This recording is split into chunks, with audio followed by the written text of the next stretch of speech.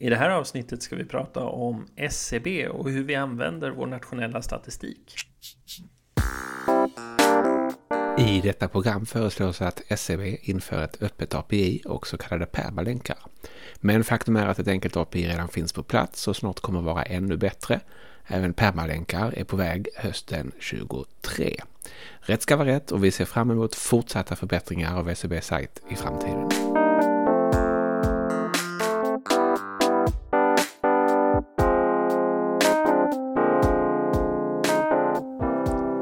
Välkomna till ännu ett avsnitt av Berg och Wernberg. Jag heter Andreas Berg. Och jag heter Joakim Wernberg. Vi är inte sponsrade av Matchi. Du säger det med tonaliteten av att vi är sponsrade av Matchi. Men du kanske ska börja med att berätta vad Matchi är för någonting där. Som lyssnarna möjligen vet är jag något av en tennisfantast. Hellre än bra, som man brukar säga. Jag spelar gärna, men inte särskilt bra. Men jag har noterat att det har skett en utveckling när det gäller hur man bokar tennisbanor runt om i vårt land. Sådana här system där man skulle hämta en nyckel som ligger under dörrmattan inom friggebod eller där en bana är ledig men man vet inte hur man bokar den har blivit väldigt sällsynta till förmån för en webblösning och en smartphone-app och en teknik som gör det väldigt lätt både som spelare att se var det finns lediga tider, boka och betala, men också för klubbar och föreningar att låta appen sköta schemaläggningen och betalningen och utskickande av sms om koder och annat som behövs.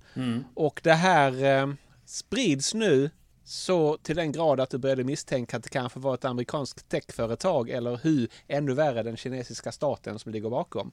Men det visar sig vara ett litet företag som startades i Göteborg 2012.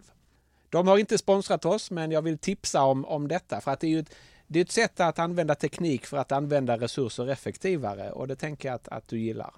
Det gör jag absolut. Det är ju ett exempel på både, som jag pratade om tidigare, delningsekonomi, använda resurser som annars inte skulle användas alls. Men det är väl för all del också ett sätt att förenkla processer som tidigare var rätt krångliga. Så det tycker vi om. Men vi ska tala om något helt annat idag, eller hur? Det finns väl möjligtvis en parallell och det är att det inte är förenklat och lättillgängligt. Nej, vi ska tala om Statistiska centralbyrån och hur vi använder vår nationella statistik. Låt oss börja med att ta ett steg tillbaka, för att även om du, jag och alla lyssnare som på olika sätt har haft att göra med SCB-statistik säkert anar varthän det här barkar, så kanske det är bra att börja med varför är det här så viktigt? Sverige är ju, eller borde åtminstone vara, jättebra på att använda nationell statistik i forskning och i samhällsdebatt. Varför borde vi vara det? Därför att vi är, så att säga, extrema i två avseenden. Vi är väldigt högt teknologiserade och datoriserade och uppkopplade till nätet. Samtidigt som vi har en väldigt omfattande välfärdsstat och flitig personnummeranvändning. Vilket innebär att det mesta vi gör genererar data. När vi tjänar pengar, det är en datagenererande process. När vi kvitterar ut studiemedel, det är en datagenererande process. Så att det finns väldigt mycket data om hur svenskar beter sig som samlas här och där och som är en enorm tillgång för den som vill forska och begripa samhället. Och jämfört med många andra statistiska databaser, så just på grund av personnummersystemet så har vi en möjlighet att knyta ihop olika typer av beteenden eller olika typer av data. Så vi kan ju faktiskt följa individer från det att de går i grundskolan till och var de bor och se hur de flyttar, se vilken utbildning de väljer, vilken typ av jobb de väljer, hur deras arbetsliv ser ut. Alla de här sakerna kan vi ju i teorin plocka ut trajektorier på och jämföra och se till exempel hur social rörlighet förändras över tid. Precis. Men när du säger följa individer så låter det nästan obehagligt. Men forskare följer ju inte individer i syfte att identifiera individerna. Tvärtom är hela poängen att man anonymiserar de här data men kan studera till exempel hur inkomster utvecklas över tid bland människor som studerar till exempel. Låt oss återkomma till det. Men det är värt att påpeka, inte minst för de läsare som inte har varit inne och tittat i de här databaserna, att det är faktiskt så att att datan om oss på individnivå finns ju där. Ja. Så att i någon mån så är det ju, det är en låt oss kalla det då en godartad övervakning, men det är en övervakning som genererar en väldigt positiv spillover. Sen vet vi ju väldigt lite om varför folk gör som de gör och sådana saker. Och vi studerar det på makronivå. Men det jag skulle komma till med det här är att på grund av att vi kan knyta ihop så många olika skeenden av individers liv, eller för all del då företag de jobbar på, och på företagsnivå olika typer av datasätt. Det är ju en guldgruva ur ett akademiskt perspektiv. Det är ju så att svenska forskare är ju kända internationellt. När man åker på konferens och man har ett statistiskt papper med svenska data, så tittar ju folk avundsjukt på en. Och det är väldigt många som vill skriva ihop med svenska forskare för att få tillgång till den typen av data. Just därför att det här inte finns i andra delar av världen. Det finns i några av de andra nordiska länderna också, vet jag. Men annars är det väl inte så många som kan konkurrera med det här. Nej, men även om vi är ganska bra på det där redan, menar jag att vi kan bli oerhört mycket bättre. Både när det gäller att serva forskare, men också på hur vi använder data i samhällsdebatten i största allmänhet, skulle jag säga. Och faktum är att jag ville prata om det här för att jag fick vakna till en radiodiskussion mellan våra vänner och kollegor, kan vi väl säga, Johan Eklund och Martin Nordin. Och då vet du vad det rör sig om, eller hur? Självförsörjningsstatistik. Jajamän. Johan lyckades nästan skriva en debattartikel 2 gånger. Det fanns lite nytt, men han skrev faktiskt om det här sommaren 2022 och fick svar av nationalekonomen Martin Nordin. Och för någon månad sedan så gjorde de en repris på det där. Och för att bara vara väldigt kort så menar Johan Eklund den här gången då, och det var väl det nya, att Statistiska centralbyrån borde regelbundet räkna ut självförsörjningsgraden, det vill säga hur många i Sverige som kommer över en viss gräns som Johan menar speglar när man klarar av att försörja sig själv. Och mot detta så invände Martin Nordin att dels hade Johan Eklund satt den där gränsen lite för högt, och dels borde man räkna försörjning på hushållsnivå snarare än på individnivå. Jag har ingen stark åsikt om det där, men jag tycker att det faktum att debatten förs på det här sättet är ett gigantiskt underbetyg åt Statistiska centralbyrån. Därför att där borde ju sedan länge finnas ett enkelt, lättillgängligt verktyg där vem som helst kan gå in och välja vilken inkomstgräns som helst och vilket inkomstslag som helst. Disponibel inkomst, kapitalinkomst, löneinkomst, arbetsinkomst per individ eller per hushållsnivå, och se hur många svenskar som tjänar över eller under den gränsen. Men det finns inte. Och låt oss börja i den änden då, för det finns ju ett webbinterface, ska jag säga, som man kan gå in och så kan man välja olika delar av de nationella räkenskapen eller nationell statistik för att titta på det som man har valt att tillgängliggöra online. Men i ärlighetens namn så är det här verktyget rätt så fruktansvärt att jobba med, för du får välja en nedbrytning i taget och du får välja en variabel i taget att titta på, och ska du ladda ner det får du ladda ner det som en Excel-fil. Ja, ibland får du det. Ibland så kommer det upp som en tabell på skärmen. Ibland är det en pdf-fil av någon anledning. Och ibland så finns det en länk till något som kallas statistikdatabasen, som väl är i någon bemärkelse det mest datanära. Men det dyker bara upp ibland. Jag skulle säga att den som letar på SCBs hemsida ska ha väldigt bra med tålamod för att hitta vad man söker. Säg att du letar efter viss statistik, viss data. Ska du då trycka på knappen hitta statistik, eller kanske knappen statistik efter ämnesområde, eller knappen statistik A till Ö, eller ska du använda den lilla sökrutan som finns där? Och klickar du hitta statistik så kommer du då till ytterligare ett val.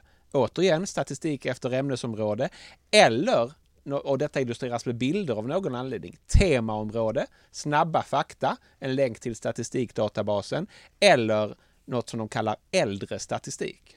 SCB gör ju egna sammanställningar av statistiken som ibland är väldigt lättillgängliga och bra, men ibland bara kommer i vägen när man faktiskt vill komma åt och se hur den faktiska statistiken ser ut.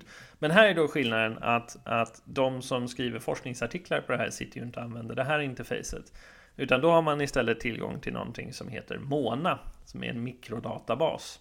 Ja. I Mona så kan du då göra allt det här som du efterlyser, och det är ganska enkel databasprogrammering det är frågan om. Du hämtar olika undersökningar och du kan matcha dem mot varandra. Det här är ju till stor del, åtminstone historiskt, så ser det ut på det här sättet därför att man vill skydda integriteten av precis den anledning som du tog upp där, att det ska inte kännas obehagligt att man skulle kunna sålla ut och titta på en enskild individ. Väldigt mycket av den data du kan få fram om individer kan du också få fram genom öppna register och offentlighetsprincipen idag. Så att den här enormt stora skyddsvallen som är det väldigt användarovänliga interfacet på hemsidan är svårt att motivera med att det finns så mycket hemligheter att skydda i databasen, givet hur vår offentlighetsprincip och våra register ser ut i övrigt i Sverige. Ja. Och det finns en annan aspekt av det här. För att då kan man tänka att men ni som då vill hålla på och forska med det här, ni har ju incitament att logga in i Mona och jobba med den här datan. Ja, det har vi. Men här kommer vi till det faktum att det är ju inte gratis. Nej, varken i tid eller pengar. Nej, det är ju så att då får man ju göra speciella ansökningar för att få tillgång till den här datan. Även det kan man tycka är rimligt. Och sen så finns det en fråga om att man ska betala för att ha access under den tid man har ett projekt när man har tillgång till datan. Men när man lägger ihop alla de här sakerna så är det otroligt svårt att komma åt vår statistik. Vilket innebär att det inte bara är så att svenska forskare har tillgång till mikrodata och kan använda den på bra sätt. Utan det blir ett privilegium för de som har resurserna och projekten och egentligen då en sorts stigberoende, har varit i datan och lärt känna den över tid. Jag skulle drista mig till ett drastiskt förslag här. Utöver att bara göra ett bättre webbinterface, skulle man inte göra så att alla som har disputerat i Sverige, eller till och med om du kommer hit och är gästforskare, men låt oss göra det enkelt. Vi säger man har disputerat i Sverige vid ett svenskt lärosäte och är betrodd att vara forskare inom sin disciplin här och har liksom uppvisat alla kvalifikationer vi kräver. Det spelar ingen roll om du har gjort statistiska analyser sedan tidigare, för du kanske blir nyfiken på att vill lära dig det under din postdoc. Ska man inte bara ge ett körkort till alla dem? Om du går till SCB och säger, ja, titta, här, jag är en forskare. Jag vill ha körkort till mikrodatabasen. Och om du missbrukar användandet av databasen, för i Mona är det ju så att där kan ju SCB se vad du har gjort. De kan följa ditt beteende i mikrodatabasen. Och ska du sen plocka ut tabeller för att använda i din forskning eller lägga in i en artikel, då lägger du i en sorts utkorg som passerar deras filter för att se att du inte bara tankar ut en massa data. Så varför skulle inte alla kunna få ett gratis körkort till det här om vi vill gynna forskning och utveckling i Sverige? Man skulle absolut kunna göra så som det är nu. Så dels så kostar det pengar, dels så tar det ganska lång tid och väldigt många forskare ansöker om det här. Då gäller det att tänka ut kanske 8 månader i förväg exakt vilka variabler du behöver, för att det är krångligt att lägga till dem om sen. Jag tycker det där vore en jätteförbättring, men det finns ganska mycket man skulle kunna göra bättre utan att ta till så drastiska förändringar. Nu tycker jag inte det är någon jättedrastisk förändring, men det är ganska mycket lågt hängande frukt när det gäller att förbättra det sätt på vilket SCB presenterar statistiken. Du har nämnt prissättning redan. Jag vet att du kan få olika uppgifter om vad saker och ting kostar, och ibland känns det som, beroende på vem du får tag i av de 1000 anställda på Statistiska centralbyrån, så kan det vara så att vissa skickar dig statistik utan att ta betalt och andra tar hutlöst betalt. Och det finns noll transparens i den här prissättningen. Även här får du då en ojämn fördelning mellan olika forskare där det inte blir ett jämnt fält, och du heller inte premierar nya i fältet som kan komma med nya idéer och vilja göra nya typer av analyser. Sen finns det ytterligare ett problem, nämligen att SCB ibland inte ens vet vilken statistik de har och har tillgängliggjort. Jag har varit med om att studenter som har skulle skriva uppsats behövt statistik över Gini-koefficienter för svenska kommuner, det vill säga ett mått på inkomstspridningen på kommunnivå. Och mejlat SCB och fått svaret att de inte har det. Men sedan hittat en blogg som länkar till SCB för just Gini-koefficienter, men den länken är död. Men den bevisar att det åtminstone har funnits. Och det här illustrerar då dels problemet att man inte vet vad man har, men också ett annat problem. Statistik som du hittar där går inte att komma åt med så kallade permalänkar, utan de ändras dynamiskt, och redan efter något år så kan en länk till var du hittar din statistik leda till ett felmeddelande därför att sidan är död. Och det gör det ju väldigt svårt att hitta exakt vilken statistik du använde. Och det tycker jag är en sån... De enklaste bloggplattformar tillhandahåller permalänkar, det vill säga en adress som leder till exakt det inlägget. Tekniskt, absolut, det håller jag med om. Men det här för mig åter till nyttan med att ge fler access till statistiken. För i någon mån är det så, vi pratar om kostnaden här.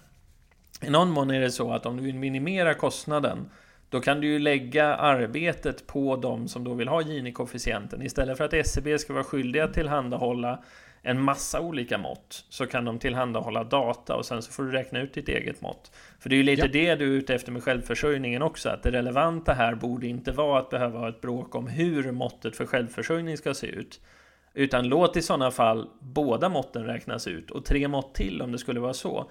Och tillhandahålla ett API så att vem som helst kan dra ut nuffror och räkna ut sitt favoritmått. Exakt så.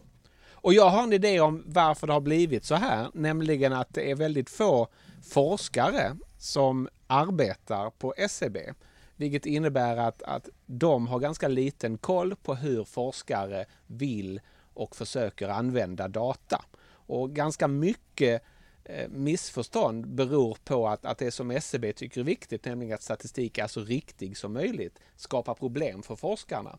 Om SCB upptäcker fel så går de in och rättar, vilket gör att när forskare går tillbaks så hittar man andra siffror.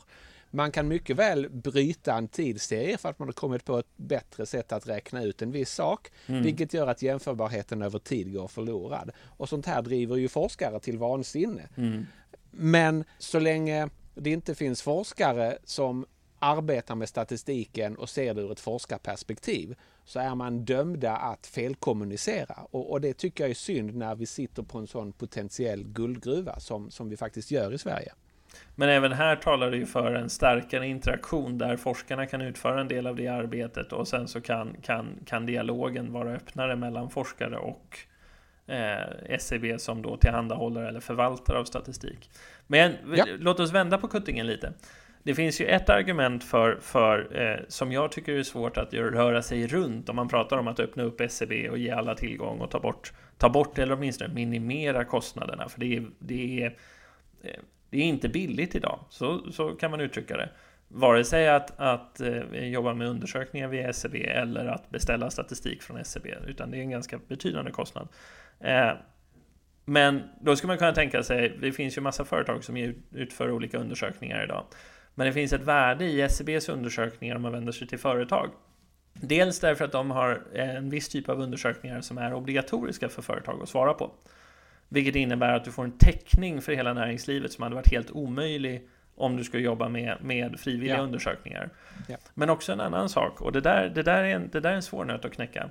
Vi ser över tid, det dyker upp fler och fler undersökningar av olika slag. Och vi ser hur svarsfrekvenserna går ner inom flera olika områden.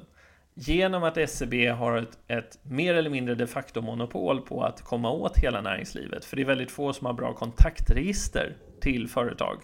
Så vi vet att vi når ett urval av hela populationen helt enkelt.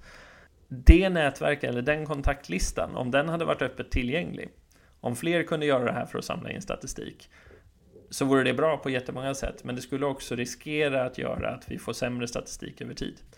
Så att SCB har ju en jätteviktig roll att spela när det gäller att samla in och förvalta och bygga upp statistiken. Mitt problem är hur man tillhandahåller den.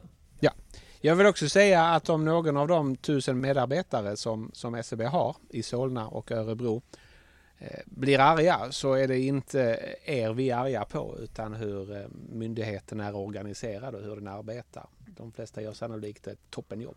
Och regleringsbreven. Faktum är ju att när man jobbar, som du själv påpekar, med enskilda individer på SCB, så brukar de ju faktiskt försöka hitta bästa möjliga lösning för dig. Det är bara att myndigheter styrs av regleringsbrev, helt enkelt. Jag tycker att man med fördel kan titta på sajten Our World in Data och sajten Gapminder för att få lite inspiration om vad jag tycker är ett minimum, vad man borde kunna förvänta sig av även SCBs hemsida. Och nu pratar du grafiska interface av olika slag. Men du nämnde ett viktigt ord där, och det är ju om man skulle öppna upp det som ett API. Ja, och vad betyder det, Jocke? Ska du... Det är Application Programming Interface. kodare kan skriva program och appar som använder den statistik som finns där. Och där skulle man ju då kunna ersätta egentligen, det kan vara jättebra att ha ett grafiskt interface för alla kan inte sitta och databasprogrammera. Men man skulle kunna ersätta mycket av det som du kommer åt via den öppna webbsidan idag med API-er och sen så ha ett lite snällare grafiskt interface. Men det ska inte blandas ihop med mikrodatan, för jag tror det finns ett värde i att SCB som förvaltare av statistiken kan gå tillbaka och titta hur olika användare har använt mikrodatan och vad man begär ut ur den.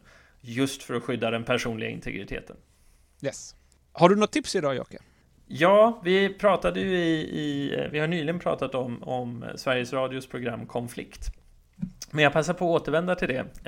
Jag passade på häromdagen att lyssna på ett avsnitt från 21 april som har titeln Så görs fake news på beställning. Där man går igenom, egentligen är det inte Konflikts egna reportrar så mycket som att man följer upp vad andra reportrar har gjort för att identifiera en typ av professionella trollfabriker. Alltså konsultföretag med inte minst folk från underrättelsetjänst som på olika sätt har gett sig in i att jobba med att producera fake news och använda sociala medier för påverkanskampanjer. Men det den här dokumentären visar är att fake news som påverkansarbete handlar om långt mycket mer. Det involverar i allra högsta grad att påverka nyckelpersoner som är människor. Bland annat tar man upp en tv-reporter som misstänks för att ha tagit emot mutor för att ta upp det de här organiserade trollfabrikerna vill sprida som ett nyhetsinslag, vilket får in det i nyhetscykeln och gör att det faktiskt får en påverkan. Så att vi har fått en mycket mognare debatt om vad desinformation och påverkan i sociala medier faktiskt handlar om och att det inte bara är tekniken som manipulerar oss. Så det här tycker jag att man borde lyssna på. Jag känner att jag ska lyssna på det. Så bra tips, Jocke. Jag tror vi är nöjda för idag. Tack för att ni lyssnat.